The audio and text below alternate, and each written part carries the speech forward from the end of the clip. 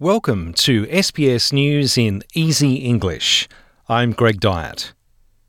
New South Wales Premier Dominic Perrottet says 500,000 people are subject to either flood warnings or evacuation orders.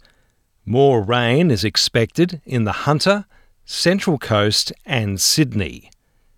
Dean Narramore from the Bureau of Meteorology warns heavy rainfall on coastal locations can lead to life-threatening flash flooding. We're expecting 50 to 150 millimetres today in that part of the world, and we could also see isolated totals in excess of 200 millimetres, particularly with any thunderstorms. In the coastal town of Ballina, thousands of homes have been flooded. Mayor of Ballina Shire Council, Sharon Cadwallader, says phone reception is poor and the internet is off. We're in the thick of it here, and it's just terrible to think that in this day and age that we haven't got a better communication system when we're so reliant on it. Thunderstorms and hail in southeast Queensland are likely to lead to more flooding. These are the worst floods in 10 years, with more than 17,000 homes and businesses damaged and 9 deaths. Western Australia has reopened its borders after months of being cut off from the rest of the world. The state will welcome people who have had 3 COVID-19 vaccinations from other parts of Australia and from overseas.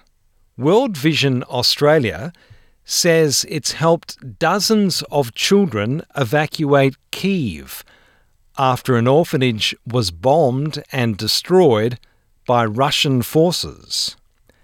So far, more than 874,000 people have fled the fighting in Ukraine in the 7 days since Russia invaded.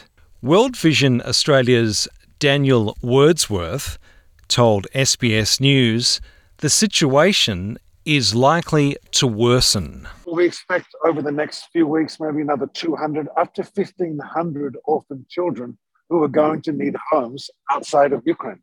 Australia will join 30 countries in releasing a combined 60 million barrels of oil from their supplies to bring down prices. The price of petrol has increased following Russia's invasion of Ukraine.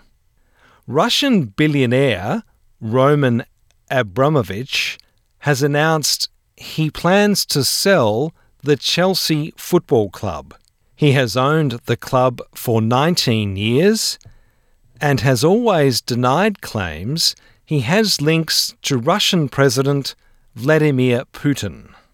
I'm Greg Dyett, and this is SBS News in Easy English.